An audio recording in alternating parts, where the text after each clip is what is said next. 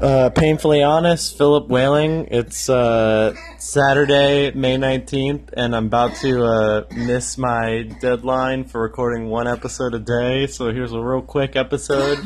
And the question of the day is it more difficult, or is it, like, when do you draw the line? Is it being honest or being true to yourself, and are they, like, the same thing?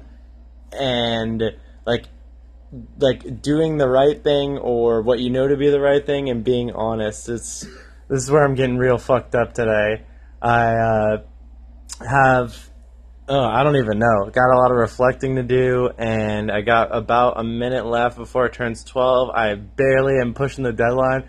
I'm going to start recording this first thing when I get up, so I won't even have to worry about it, and I can just add shit along the day. But this is, my accountability log or journal. Won't be deleting anything. I'm not gonna, no erasure, no going back on my words. But if I don't follow through with what I'm saying and I don't back up my words with actions, then I'm just like talking on my ass and all my words are empty, basically. So from now on, I'll hit it up right in the morning, first thing. And that's it. Painfully honest, Philip Whaling. Thanks for listening. I love you all.